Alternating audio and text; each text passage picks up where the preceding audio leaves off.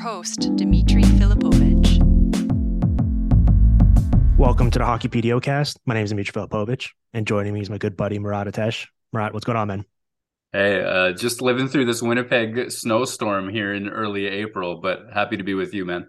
Yeah, it's surprisingly still cold and rainy here in Vancouver, but I was watching the start of the game yesterday, and they're panning to like the camera shot, bird's eye view of Winnipeg, or whatever, and I was like a lot of snow on the ground, and I was like, oh my God, we're in April and this is still happening. Jesus.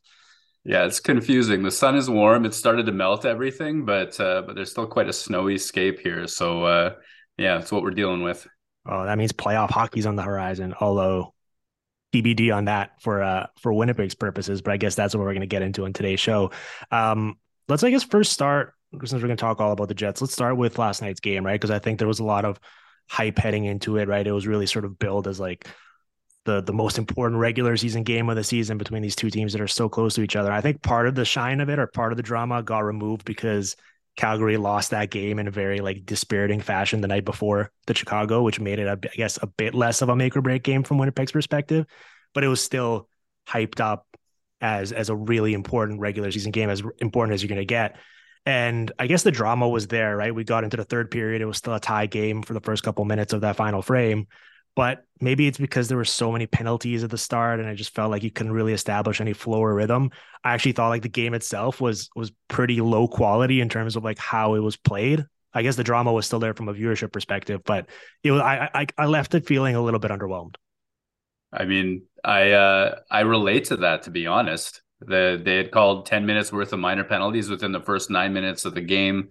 Coaches spoke to it. That's Rick Bowness last night, and then Scott Arniel again today, just talking about how that pulls people out of the game and the amount of rhythm, that takes away from certain guys.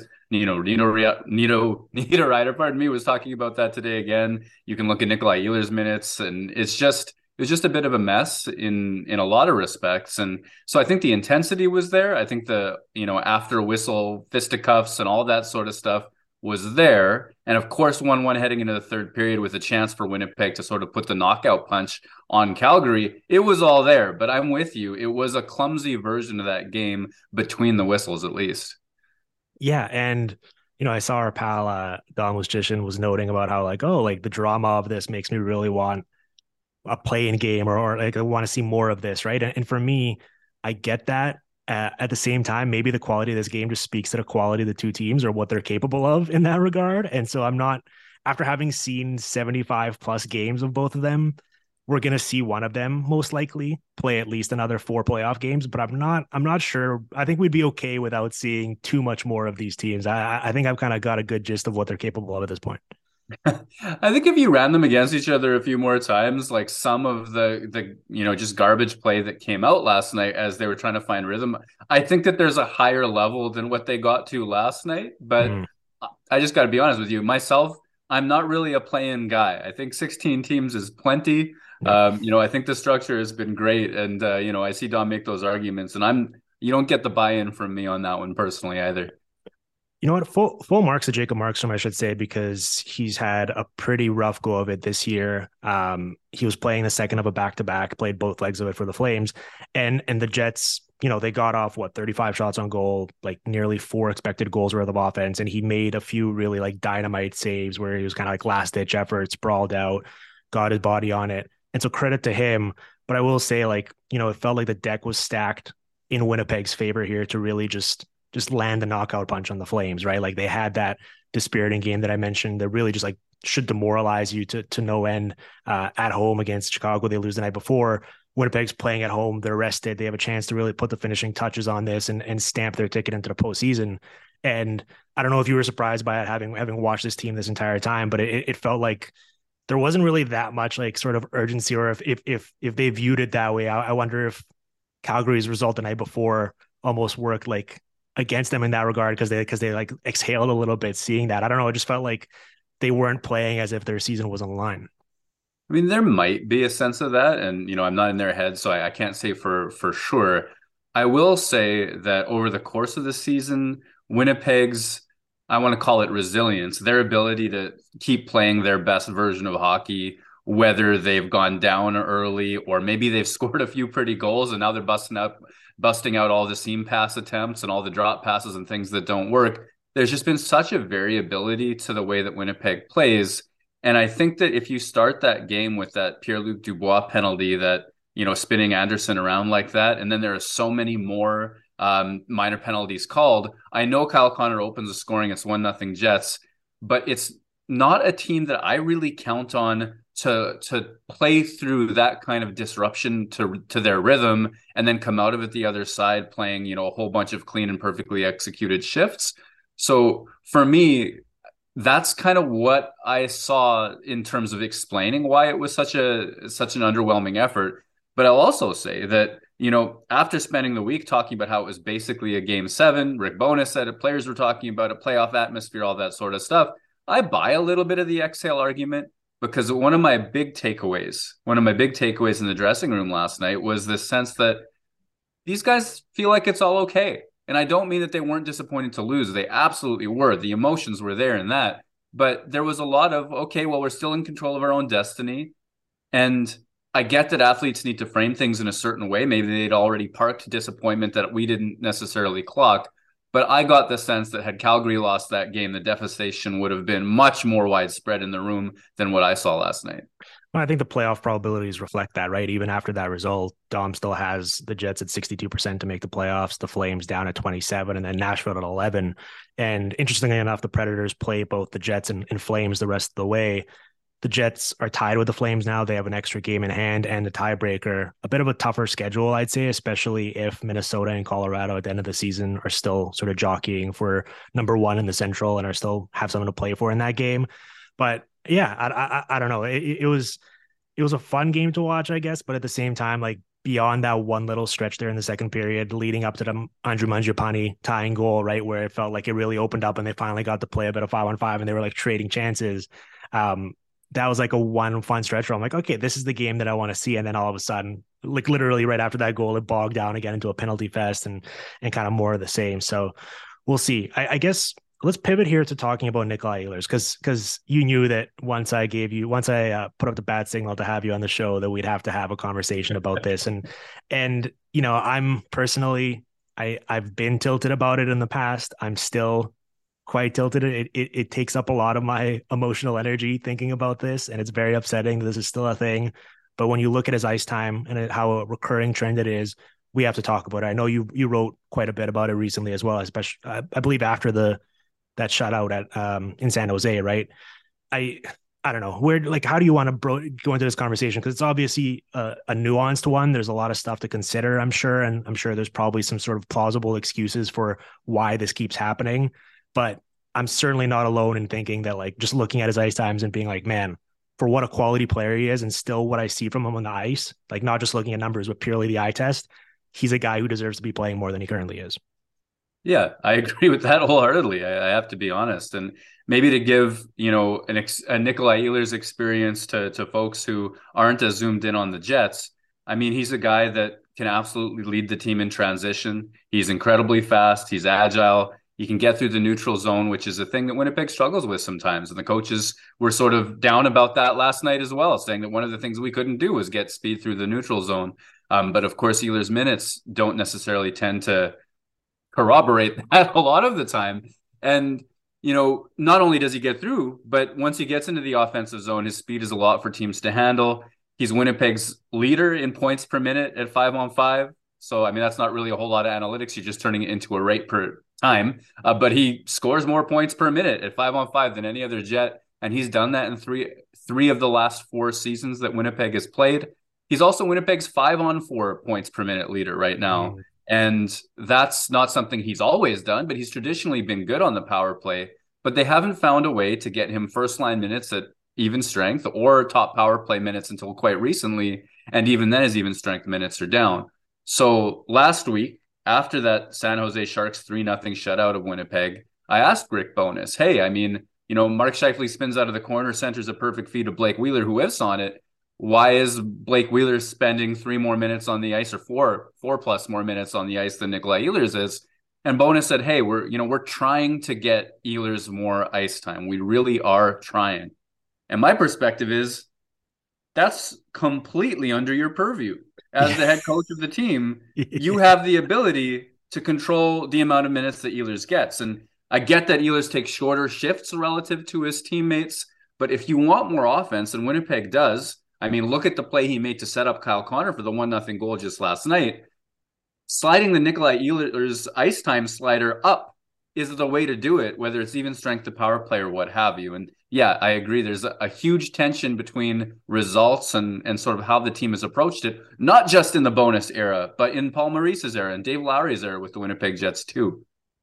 Yeah, it's like me, like every night just sitting at home, crushing another bag of ketchup chips and being like, I'm really trying to get in shape. I am like, and it's like, well, okay, I feel like I have some say in that, right? In this case, it's like, this is a recurring thing. I think if our Stars fans are listening to this right now, they're probably like, wow, we really lived this exact same conversation with Rupe Hintz and Dennis Gurianov and pretty much every single sort of skilled forward that they had under Rick Bonus's tenure there coaching the team. And I was blown away by I seeing the thing where he said that like he's trying to get him more minutes and he's the coach and he's the one who controls that is one thing. But the explanation for how Kevin Stenlund's usage impacted that was I just don't think like that's not good enough. Like you're the coach. Your job is to manufacture extra shifts and opportunities to get your best players on the ice to give you a chance to outscore the opponent. And it's pretty clear that Nikolaj Ehlers does that as well as anyone on this team. And so to kind of let a game get away from you like that time and time again is very disappointing from my angle.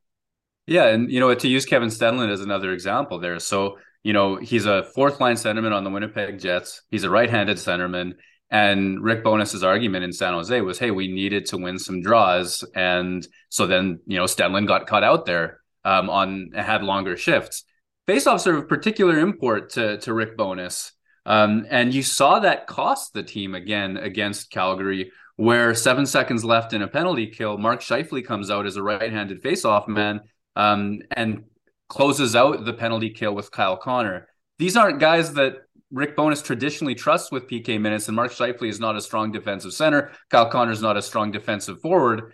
Scheifele loses a battle to Trevor Lewis en route to what becomes the game-winning goal as well. So this zoom in on faceoffs above what happens after that battle is a little bit extreme with Rick Bonus, and it certainly is frustrating. I think it saps away some of the other aspects of the game.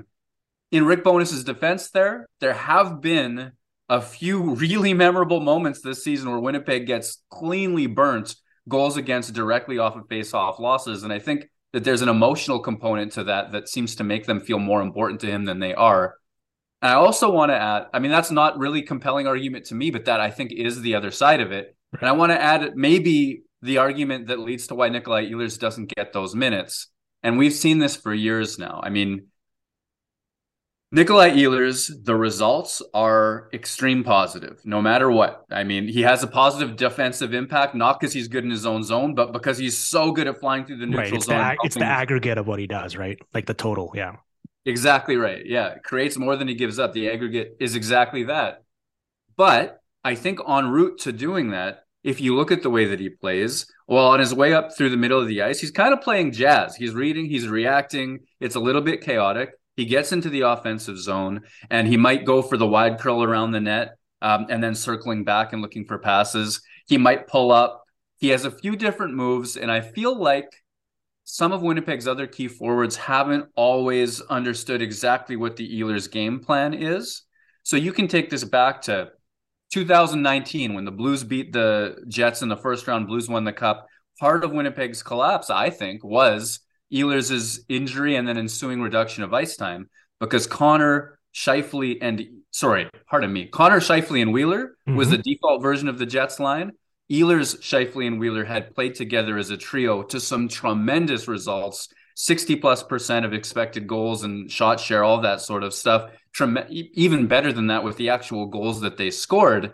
But I didn't get the sense that Winnipeg's other star players could get over the moments of frustration when Ehlers does actually make a drop pass to nowhere or doesn't keep the puck in at the line. The aggregate is so positive. But I've always thought that there's some moments of Ehlers' play that frustrate line mates, and that might be why we haven't seen him staple to Scheifele despite their incredible actual results together over the years. And I wonder if that's what's happening again under Rick Bowness's watch this year.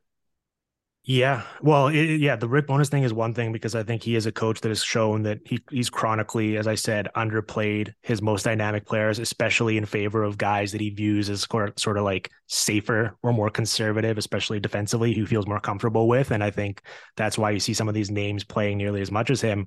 This has happened in the past as well. And I think that's what makes this conversation so frustrating. It's not an isolated incident. I think this year is an extreme, right? I believe that Nick Ehlers right now is averaging fewer 5-on-5 minutes per game than he has at any point this season, even dating back to when he was a rookie. And he's like pretty much at his career low in all situations ice time. I think he only played like 5 seconds less or something in 2018-19, but otherwise this is a low as well. And the frustrating part to me is you watch him, and I don't think this is the argument of like, oh, you have to watch him play because the numbers don't tell the full story. Because the numbers are one thing, and I'm going to talk about those in a second. But you even watch him last night, right? He's such like an ice tilting, table setting, scoring chance creating, just demon. Like that's what he does, right? And I thought he was a bit off last night against Calgary. Like he had a few chances and it just didn't wind up converting. He obviously had the beautiful power play set up, cross seam to Kyle Connor. But even on a night where he wasn't fully on, there were 4 or 5 times where he would just like pick up a loose puck, either high in his own zone or in the neutral zone, and single-handedly basically flip the ice, weave through traffic, get it in the offensive zone, and manufacture some sort of a shot on net for either himself or a teammate out of thin air. And that's something this team needs so desperately. I was reading one of your articles and you're kind of pointing out like the thought process in terms of what the right play is on these breakouts and stuff, and how they have wingers who can push back the opposition's defense and sort of give them more space in the middle of the ice. And there's pretty much no one in the league that's better than that. And Nick Ehlers, there's a short handful of people, but he's right up there with the elites. And so I don't know, it's just so frustrating seeing what he's capable of, and then the way he's treated, especially compared to some of his other line mates who, let's be honest, are flawed in their own ways, but seem to get treated differently by the coaches. Yeah, I mean, it doesn't take a spreadsheet to watch a player just single-handedly transport a situation in his own end to the other end to be like, hey, that's dynamic. That's great. This guy's a good hockey player. Yeah. Yeah. And also that all the chances that you named and the creation that you named in this, off game for him with the assist on the goal and a third period breakaway that admittedly Markstrom got the blocker on as well. I mean, there's dynamism to the player. And I think that more Ehlers equals more chances like that. And you're right to point out, I think that there seems to be sometimes two standards in Winnipeg. And that was something Rick Bowness was meant to address and erase. And to his credit, a lot of that stuff has at least changed this year. You can see it in Blake Wheeler's loss of captaincy. The message Bowness got was, more players wanted to have voices inside the dressing room. And that was part of that process. And I've heard in and around the Winnipeg Jets that more people feel like they can speak up this year. And so these are things that Bowness was meant to help solve. I also thought, coming out of Dallas, that his reputation was partly that he moved out of the Ben Sagan era and into the Jason Robertson era, and that some of his success with young players was meant to translate here as well. I know that there's frustrations. And so I thought that was Winnipeg's point of view for optimism, and we would see a change in some of those minutes. Early on, kind of a little bit we did. Unfortunately, Ehlers got hurt right off to start the season, but you saw Blake Wheeler come off the first line and move to the second line and things like that. Now, down the stretch, prior to Wheeler having a sudden, actually kind of a strong 2 out of his last 3 games, he'd gone without a goal in, I think it was 17 or 18 games. His defensive impact was poor. His speed looked to be flagging. And he was still receiving those 3 to 4 extra minutes per night that Nikolaj Ehlers was. And it sort of takes a situation where, in December, we were saying Bowness is, hitting all the right notes and the bonus sauce is real. And, well, I think some of his, issues and Winnipeg's issues sort of struggling down the stretch here has been a result of bonus hunches gone wrong as well. And, that is a frustration and that is a concern for a team tied now with the tiebreaker, but tied with the Calgary Flames. Okay, let me give you a couple. I promised some Ehlers stats, right? I need to back this up. I can't just be purely an eye test guy. You know, on this program, I do have to give you a little data to confirm what I'm saying. So this year, as you mentioned, not only does he lead all Jets in 5-on-5 points per 60, he is 14th in the entire league, just ahead of Carter Verhaeghe and Jack Hughes. All situations point per 60, he's tied for 33rd in the league with Brady Tkachuk, just ahead of Kirill Kaprizov and Tim Stützle. He is scoring at a 70-point pace. He's drawn 17 penalties and taken just 3 of them. Out of forwards with 505 on 5 minutes this season, he's 9th in shots on goal per minute and 1st in shot attempts generated per minute. With him on the ice at 5-on-5, the Jets control 56% of the attempts, 56% of the high danger chances, and 55% of the expected goals and 55% of the actual goals scored. Clear impact there. And yet he's 9th on the team in forward usage at 5-on-5. He's playing about 50 seconds per hour more than Morgan Barron, just to put that in perspective. He's 7th on the team in forward usage in all situations, playing 15.49 per game, which is less than Mason Appleton on the season. And the most frustrating part for me is I think parts of his game certainly lend themselves to being there's more transition involved at 5-on-5 at even strength. So it makes sense that would be his bread and butter. But you see, and you've noted in your writing about what a threat he can be going downhill off the flank on the power play. And you see the sort of cross seam action that can create and the chances he can set up on a silver platter for Kyle Connor.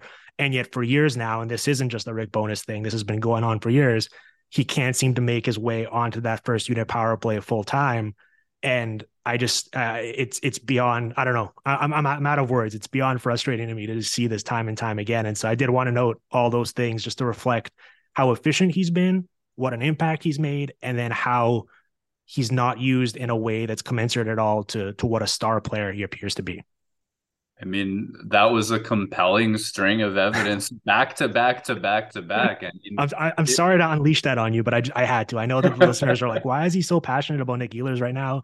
And I know I've seen the arguments, right, of like, well, he's probably not 100%. Either they're like kind of like handling his minutes carefully because he's hurt, or they're ramping him up.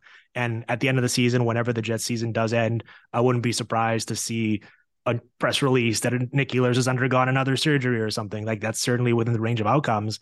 But if he's out there, I'm going to view him as an option to play more, and he's not being used accordingly.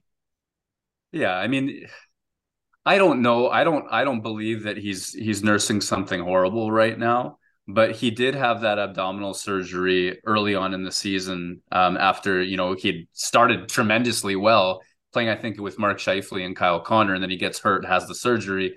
And that sort of sports hernia abdominal surgery is one that a lot of players have come back slowly from. It didn't happen to him. His first few games back from the injury, he was on fire. Everything was going in. And then there was a little mini slump. And that's when I think some of the, hey, is he still nursing something? Is he skating with the same explosiveness? Those types of questions came out. I think we're seeing Ehlers impact the game. And, to the point where all those numbers that you mentioned, all of the production, all of the fact that Winnipeg needs exactly what he does. I mean, you've just painted him in an absolutely elite light. And, I think that no matter what he's feeling, if you need to make the playoffs, I think that would sort of overcome that within the culture of hockey. The other thing is, like, some of the reasons that you see his minutes so low, like, part of it is he is not prioritized as much as the Scheifele's, Connors, and Wheelers of the world. And I think that's just a full stop statement. Another part is that sometimes you see in-game management where Bowness will decide that a certain winger can't be trusted. He'll put 2 centers out to take a draw, or maybe not 2 centers, but an extra winger with size. So picture Winnipeg defensive zone faceoff late in the second period. Bowness is calculating that defense is more important here. And you'll see, when Ehlers was playing on the offside as right wing, you'll see Mason Appleton or Saku Maenalainen or something like that come on to take an Ehlers shift. And I've asked Rick Bowness about that before. He says it's about breakouts. And if a puck gets rimmed to a winger on the half wall, the defenseman from the other team is going to be pinching down the boards. That winger is going to be under a tremendous amount of pressure. And I want big, strong players who will absolutely get the puck out. What I haven't seen is a demonstrable impact that Ehlers is any worse at converting that play into transition than a Mason Appleton, a Blake Wheeler, even a Kyle Connor, who never seemed to see his minutes come back down. All those other sorts of things. There are a lot of micromanagement reasons why Ehlers will suddenly miss a shift or part of a shift that reduce his ice time that I think are sort of missing the forest for the trees. It's such a small portion of hockey. And then what happens after the puck gets moving? Well, that's Ehlers' bread and butter, right? Yeah. Yeah, I mean, when things really reached ahead that game in San Jose, right? He played 13-49 in that game, and then all the questions really like the intensity was cranked up to maximum of like, okay, this can't keep happening. Why is this happening? And then you got those quotes from Bonus. Well, last night he played 14:58, just over a minute more in that game. And I understand, for the first two periods, it was pretty much just a special teams contest, and he's not out there killing penalties for them. And guys like Kevin Stenlund and Saku Menelainen did a really nice job at keeping the Flames power play in check and creating some chances of their own and did a phenomenal job in that regard. But I just, in a game like that of that importance, then you wind up looking at the end of it and you score that one goal in the power play, which Ehlers created, and that's it. And the offensive issues keep recurring for you. I just that's not good enough, right? Like he plays less than 8 minutes through the first two periods. And then when, the urgency really kicks in when they're down 2 goals late in the game, then it's kind of like inflating the total because you're just getting them out there. I want to see that throughout the entire game. Like you can't allow these games to get away from you like this, because I don't think this Jets team, and you can correct me if I'm wrong on this, has enough margin for error. Like it's already been shrinking for the past couple of weeks. And now it's at the point where like they need to optimize every single shift in every single game. Basically, they can't afford to just keep giving stuff away. And for all the offensive struggles they've had, you're right. Like worrying about what's happening on the wall on those breakouts and allowing that to dictate your ice time and decision making while you're consistently scoring 0 goals, 1 goal, 2 goal in every single game. I just don't understand how you can kind of reconcile those two things at the same time. Yeah, I think that, there's a key there, which is like 1-0 up early or 1-1 heading into the third and a whole bunch of shot attempts is still not a win, right? Like, yep.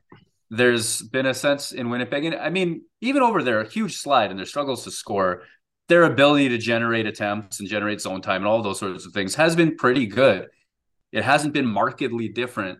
But if you kind of zoom into how that game looks, well, Winnipeg has often found itself down early in games and then pinned and hemmed on the outside, and they're getting lots of shot attempts and not quite getting the finishing. And I think that they've hung their hat on that a little bit. Whereas a different perspective might be 1-0 through, an early stretch against the Flames, or 1-1 heading into the third period isn't enough, no matter what was happening. And optimizing it by playing a guy like Ehlers who can actually get you into the middle through his speed and through his passing and shooting as well. I mean, to me, that seems like 1-0 isn't good enough. Let's go for 2. Let's go for 3, et cetera, et cetera. As I say that, just to counter my own thought, Calgary did get its tying goal on a Jets 3-on-1. So it's not like they pulled the gas off entirely, but No. In terms of that roster and lineup optimization that you're talking about, they kind of did. Yeah.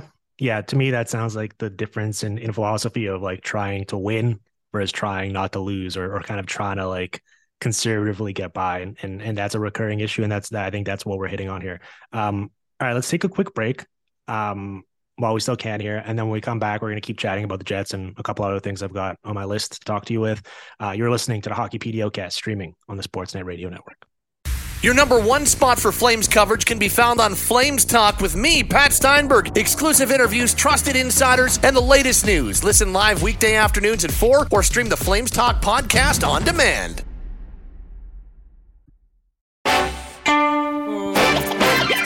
Take that.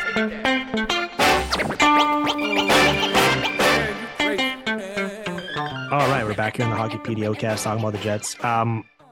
We were talking about the team's offensive struggles of late and how they still are generating chances and shot attempts, but haven't been looking at scoring goals or being able to convert on it. And I was looking this up. So they started the year 31-16-1, right? They were 6th in the league, I believe. They were tied with the Stars for 1st in the West at the time. They were 10th in scoring, 5th in goal suppression. And since then, and you're not going to be surprised to hear this because you've obviously been living this and covering it on a day-to-day basis, but they are 12-16-2, which is 25th in the league in point percentage, They've been outscored 91-74, which is also 25th in point percentage. And the offense is just completely dried up. They're scoring about 2.4 goals per 60, which is dead last in the league. Now, it is accompanied with also the league worst shooting percentage, and it's gone down from like 11 to 7.5 or something. And that's obviously part of this story. And it would be unfair to be like, all right, well, that's entirely self-inflicted because we know that there's randomness involved to that.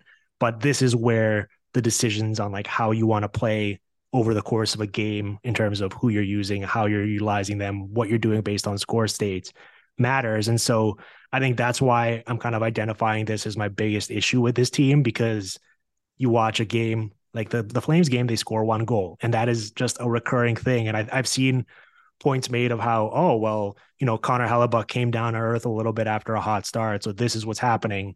And certainly his his save percentage has dropped a little bit, but he's been far from the problem, in my opinion. Yeah, I would see it the same way. He did come back down to earth, and there was a 4 or 5 game stretch where you're sort of scratching your head and thinking, oh my goodness, I mean, like, this is not Hellebuckian. And you could make the argument that he cost them a game or two. Over the aggregate, he wins them so many games, and he didn't stay in that valley of performance for particularly long either. So yeah, no, I'm not really looking at goaltending as the singular issue with the team. There's a point that you made in the first half about margins, you know, the margins for error with the Winnipeg Jets. And I think that, you know, is how I'd want to frame my own perspective on this too, is that it's not that they've been playing horridly. They are getting attempts. They are getting shots. They are getting the types of shots that you might imagine going in, more than scoring one goal against the Flames or getting shut out by the San Jose Sharks of all teams. This is a PDO bender of the worst kind that the Winnipeg Jets are on. And at the same time, well, okay, if you're going to acknowledge that you can go on a bad run of, you can call it luck, you can call it, you know, something that's going to regress back towards the mean. You can talk about how all of these bounces are probably making some of the guys squeeze the stick a little extra hard. The confidence not quite there. The timing goes off and all those sorts of things. There's real live human effects of a slump like this as well. But it comes back down to acknowledging that these things happen in hockey. And I think it's on the coaching staff to do what it can to minimize the cost of that. And that's by addressing things like margin of error. So all of a sudden, this one shift where, you know, you're trusting Scheifele for a defensive zone draw just because he's right-handed and not because he's ready to PK, or you don't play Nikolaj Ehlers in accordance with his impact. Well, that's when those things start to feel like they cost you, even when the game is more or less, you know, within the flow of play of the Jets a lot of the time. Especially when it's a 30 game sample now that you're talking about, right? And in the second half of the season at that, where you have this big lead you've kind of accumulated slipping away from you in real time.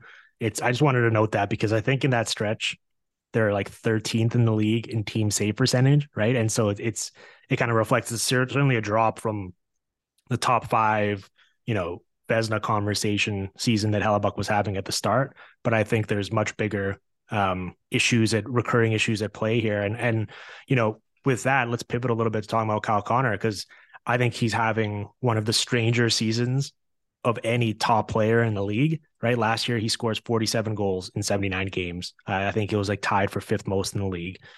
Now he's down to 31 in 78. And it's not only that, but it's the way he's come about it, right? Like, it feels like there's been these very prolonged stretches where there's just been complete droughts that we haven't really become accustomed to seeing from him. I know that every goal scorer in the league is streaky, right? But it's just something that didn't seem like it was in his sort of range of outcomes based on past performance. And then you get into the fact that he's technically generating more, you know, shot attempts and high danger chances on a permanent basis than he ever has in his career. Yet he's getting fewer of them on goal, and his efficiency has dried up a bit as well. It's not necessarily a PDO bender. I think his shooting percentage is perfectly fine, maybe a bit low, but I don't know. What are your kind of thoughts on Connor and sort of the season he's had, and how this ties into this conversation of this team's very strange kind of like offensive statistical resume? Well, one of the hallmarks of, you know, its slide from tied for tops in the Western Conference and, you know, sometimes owning the Central Division lead and all of that sort of stuff to where we are now is a general inability to score. And Kyle Connor started the season hot, He had last season's 90 plus points to talk about, set a new Jets 2.0 franchise record for points in a season. But I would say he is absolutely emblematic of Winnipeg's offensive struggles in the last month or two. And it unfortunately goes beyond he's getting his looks and he's getting his chances and into he's getting his chances, but he doesn't look like Kyle Connor when he's taking them. Mm-hmm. There's a sense of speed and confidence and assertiveness to Kyle Connor's game that, his hands, his vision, his ability to think at a rate faster than the goaltenders and defenders that he's attacking is a hallmark of his game for me. And that to me takes confidence. There's no Winnipeg Jets player who I traditionally trust more than Kyle Connor to score once he's got the puck from about the top of the circles in, because he'll find a way. Well, the problem is, as that slump went on, there were plays that he was making where the shot did not look remotely like Kyle Connor's shot. The assertiveness didn't look like Kyle Connor's assertiveness. And you could look at the end of the day and you could say, okay, well, he got this many shots. But if you're going by eye test, they're not those, well, he's pulled a whole bunch of people out of position because he's so fast. They're not the types of finish that you'd expect from him either. And you mentioned his shooting percentage is more or less in line. He did not look to me like a sufficiently dangerous player. And the unfortunate thing for Kyle Connor is that his defensive impact is such that he needs to score, else he's hurting the team. And I think he wears that in most rooms he walks into. You can tell the disposition is different when he scored a couple in his last little while, like he has in the last week or so, compared to the months following that. I mean, he wears that. He knows it's on him. And I think he struggled with maybe the pressure as that slump built up.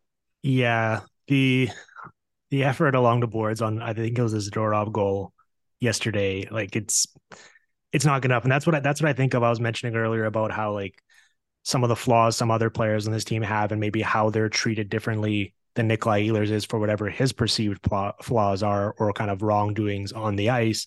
And it's always strange to me, like the perception versus reality in some of these players, because I was actually, for all the defensive issues and kind of how he needs to compensate it for it with goal scoring and elite shooting efficiency, I was pretty blown away to see that this is the 5th straight year now where Kyle Connor has been outscored on the ice when he's been on the ice at 5-on-5, right? It's always been by like a couple goals here or there. It's not like he's getting absolutely cratered, but that's pretty stunning, even for a player with the goal scoring and power play positives that he can bring to the table. That for his reputation and the way he's talked about, especially compared to Nikolaj Ehlers, I think that's pretty stunning to kind of wrap your head around and consider.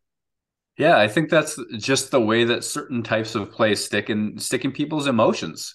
Kyle Connor doesn't make the drop pass to absolutely nobody that people who are ragging on, offensive players remember and take with them forever. You know what I mean? Like offensively, whether he's scoring or not, he's taking predictable routes. He's jumping into lanes at the right times. And he's generally not, prior to this, enormous slump that he's sort of getting out of, like he's not burning plays. Nikolaj Ehlers, meanwhile, is transitioning better, is spending time outside of his own zone a little bit more often, and generally outscores his opposition, as you pointed out as well. But he also comes with hey, he just put a breakaway into somebody's pads, or he, curled up and gave the puck away and it led to transition for the other team. There's just more moments of confusion that I'm imagining that not only line mates, but coaches look at and go, oh my God, this again. Where I think that this is where data has such an important role to play in the context of sport, is zoom out and think about it and be like, well, he still creates so much more than those moments. And this other player, Kyle Connor, who scores a lot too, creates a lot of problems in his own zone because, his former coach, Paul Maurice, once told Murat Atesh that he never had to show Kyle Connor defensive video. Like, I think that there's been a slow playing of the importance of winger defense in the Winnipeg Jets ecosystem for the last little while. And then when you look at it, okay, Kyle Connor gets beat on the wall or something like that. I don't think that's resonating in people's memory as much as he scored a phenomenal goal. And that's why he's a little bit more untouchable minutes wise, despite disparate results and outcomes a lot of the time, including, 2 very important months of this season right here.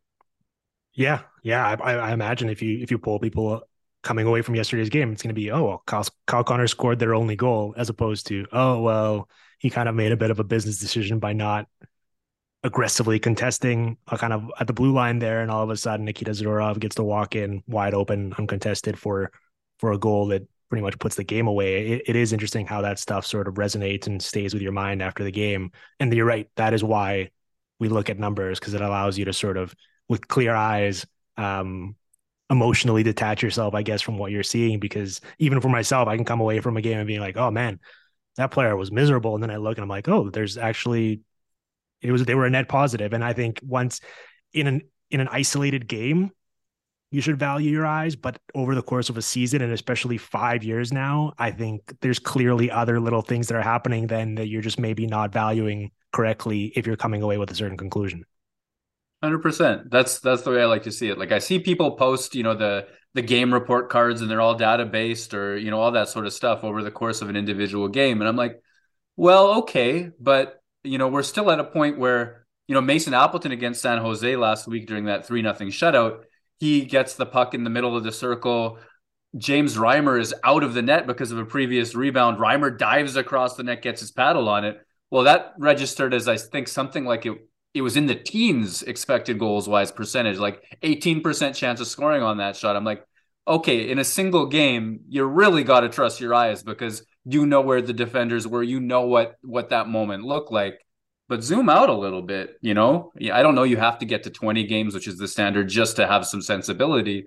But zoom out, and if a trend exists that long, a player as good as Kyle Connor, you would expect to outscore his opposition. If that's not happening, then maybe there are different usages that should apply to how you get the most out of a player like that. And maybe he's the player whose minutes come down when he's slumping, or who you give a certain center to, like Pierre-Luc Dubois, who can play a little bit better down low than, say, Mark Scheifele would alongside. All these sorts of things is, I think, but it's on the coaches then to figure out how to get the most out of this brilliant, gifted offensive player who then gives a lot back in his own end as well. And you don't see that as much with him.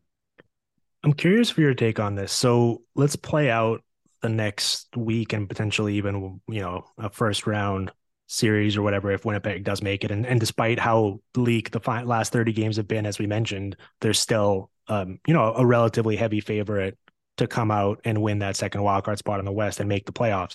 Do you think that this is contingent on how the season ends in terms of the optics and sort of the lasting taste that's left in people's mouths in terms of how this organization approaches this coming summer, in terms of how widespread and sweeping their decisions on personnel are, and how aggressive they are, and whether it's taking a step back or retooling on the fly or making significant changes with this core? Because I heard, I forget on what program Elliot Friedman went on, and he was talking about how, like, there's a sense that, there's going to be significant changes. And as soon as someone like him starts saying that, it's clearly not coming out of nowhere. It's because of things that they're hearing. I'm curious for your take on, like, how contingent all of those decisions are over whatever happens over the next, say, week to month. I mean, Winnipeg's facing some roster pressure and some ticking clocks and time bombs in terms of contracts coming to an end that are going to necessitate change almost regardless. And I'll get into those, but I think that with this core at this point, we've seen enough seasons of underwhelming performance that I don't know, like, the emotional impact of missing the playoffs back-to-back seasons, especially this one after the way that it started, would resonate throughout the fan base, throughout management, I would hope. And I would think that kind of intensity would necessitate kind of a top-down look at things. I mean, has Kevin Cheveldayoff's constant assertion that this core is good enough? Well, is that true? Where is he getting that information from? Is there a sense that the leadership needs to change? And, I've heard Mark Chipman characterized as a hands-off owner. That's not true. I don't believe that at all. I mean, I think he participates in active, he has an active role in some of the decisions made.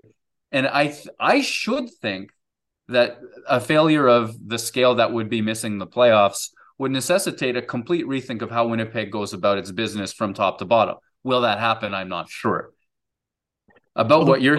Oh, sorry, go ahead. Well, I was going to say, the reason why I'm kind of hinting at something, right? The reason I'm framing this is it's one thing to be like, all right, well, Pierre-Luc Dubois is an RFA this summer, and he's more than telegraphed his desires and his personal mission on where he wants to play. But it's another to be like, all right, well, Wheeler, Scheifele, Hellebuck, Niederreiter, Dillon, and DeMello are all in their 30s with 1 year left on their deals. And rather than playing this out with this core, if we make some serious changes here in terms of trading all these guys to contenders in various moves, we could recoup significant capital that could help us. Now, that would be a more long-term view. And for this organization, I guess I'm not sure what the appetite is to take such a calculated step back because of, all the optics and I guess like all the angst and turmoil and how frustrated everyone in the market has been over the past couple of years with the direction of the team. Yeah, I think that makes sense. And if you're Winnipeg, I think even though Blake Wheeler has been a bigger part of the team and Mark Scheifele and Connor Hellebuck, I think some of the decision making does hinge on Pierre-Luc Dubois. And that's why you heard it leaked, about a week ago through Darren Dreger that Winnipeg's going to do absolutely everything it can to sign Pierre-Luc Dubois this summer to a long-term deal. That's great. But as you said, I think he's more or less telegraphed his intentions. And I'm not in Pierre-Luc Dubois' head. He may have had a change of heart. My guess is that he hasn't. You know what I mean? That's kind of my impression. So if you're the Winnipeg Jets and you are trying to idealize your future, Pierre-Luc Dubois, this 24 turning 25-year-old center who's already kind of a 1B, that's somebody to build around. That gives you some stability. I don't think that's necessarily stability that they're going to get to enjoy. So then, okay, what do? Does that make Mark Scheifele more important to keep around? Because then that gives you some center stability. I think that's the gamble that Winnipeg made last summer, that we could bring back, the thought was that the Jets could bring back 2 top centers, take another kick at the can. The pressure doesn't really exist until this offseason. I think that's where the core of the decision-making comes from, because if they can't sort out center, and if they can't return assets, if they need to return assets that more or less fleshed out the forward group into a playoff capable group, like Mark Scheifele with a year left on his deal should be able to bring you back somebody. You know what I mean? I don't think you have to gut the team to make that kind of deal. Same if you're moving Pierre-Luc Dubois. But if you fail those moves, Connor Hellebuck is gone. This man wants to win. This man is the most important piece of Winnipeg's winning future. And you have to be able to convince him that you're shaped like a winner to keep him beyond 2024, in my opinion. And I think that's where things really come apart. Despite Winnipeg's disinterest in a rebuild or a retool, I think it's kind of walking, a knife's edge in terms of trying to make the moves or not make the moves that make them look like a sensible contender whatsoever coming out of the summertime. I mean, I think regardless of what happens with Pierre-Luc Dubois, like first off, I should say, just for context, I view the reputation Mark Scheifele has around the league as being inflated compared to what I think his actual on ice value is. But it's clear that the organization likes him and is very invested in him. He turns 31 next March, right? And he's playing not only that, but at a below market value 6.125. So if even that figure, but let's say you even retain on some of that, I can't even imagine what type of return you could get from a contender who could basically slide him onto their cap sheet without really subtracting from their roster, right? The appeal of that is very intriguing to me. I just think that their emotional investment in this group and in staying not necessarily as contenders, but like on the playoff bubble and relevant and all the stuff that comes along with that, I think is more appealing to this organization than doing like the full teardown and basically ripping the Band-Aid off all at once. Yeah, I mean, they are invested in Mark Scheifele, to be sure. But I think they also recognize, they had a decision to make last summer about whether they were keeping these guys around or not. And I think that they reasoned that, first of all, they wanted another swing at a playoff spot. But second, you can't afford to get rid of Mark Scheifele on a team that's trying to win if Pierre-Luc Dubois isn't going to stick around. Moving forward, though, I think that they're aware that Mark Scheifele is a 31-year-old player who, after scoring it, maybe not this season, but a point per game for, I think, 5 or 6 straight seasons, despite, not always having strong teams behind him, that player has value. And he also is setting himself up for a UFA payday that probably greatly outstrips that value as well. So I think that's a decision Winnipeg is going to need to make this summer. And I'm not sure myself if I believe that they'll look at a long-term, they'll look at it, but if they'll sign a long-term extension or decide whether this summer at the deadline or what have you, that this is a player to move, because I agree with you. He's had to be the number one guy through some tumultuous times here. And I think the strain of that has contributed perhaps in part to some of the moments where his game goes AWOL for a little while. I think if you're a contending team and you have a number one and he's your number one A or B or two or whatever you want to call him, you can take a little bit of that pressure off. He's still an elite player when it comes to generating those slot shot opportunities. He can protect the puck behind the net. He makes dangerous low to high passes. This is not, for all of the consternation he gets in Winnipeg, all of the criticism, this is not a player who doesn't help a lot. He contributes an offensive ability and vision and chance volume that few centers do. So I think that if you're the Winnipeg Jets and you're entertaining moving him, even if you're getting, a 2A type center back and maybe a prospect on defense or something, you believe that you're maintaining the type of roster that at least has a puncher's chance of a playoff spot. And I don't think, again, you keep hearing they're not interested in a rebuild, not interested in a rebuild. I don't think that there's a playoff catastrophe that could move them off of that position. Well, it'll be a fascinating final week of the regular season and potentially an even more fascinating summer in Winnipeg. I'm looking forward to following your coverage of it and having you back on the show to discuss all that when the time comes. I'll let you on the way out here, let the listeners know where they can check you out and what you've got in the works. Well, hey, yeah, I'm Murat Atesh. You can find me at theathletic.com covering the Winnipeg Jets. I mean, we're all over the playoff push and we'll be with feature stories heading into the playoff run as well. If there's one thing I can point you to, Dimitri, or anybody, I've got this recent Q&A with Connor Hellebuck about mental health and the places that he's gone in his life to sort of strengthen that aspect of his game. I mean, he's been an elite goaltender for a number of years. He has insights and he kind of went deep on this. So let me pitch this Connor Hellebuck Q&A. It's the one that's pinned to my profile on Twitter as well.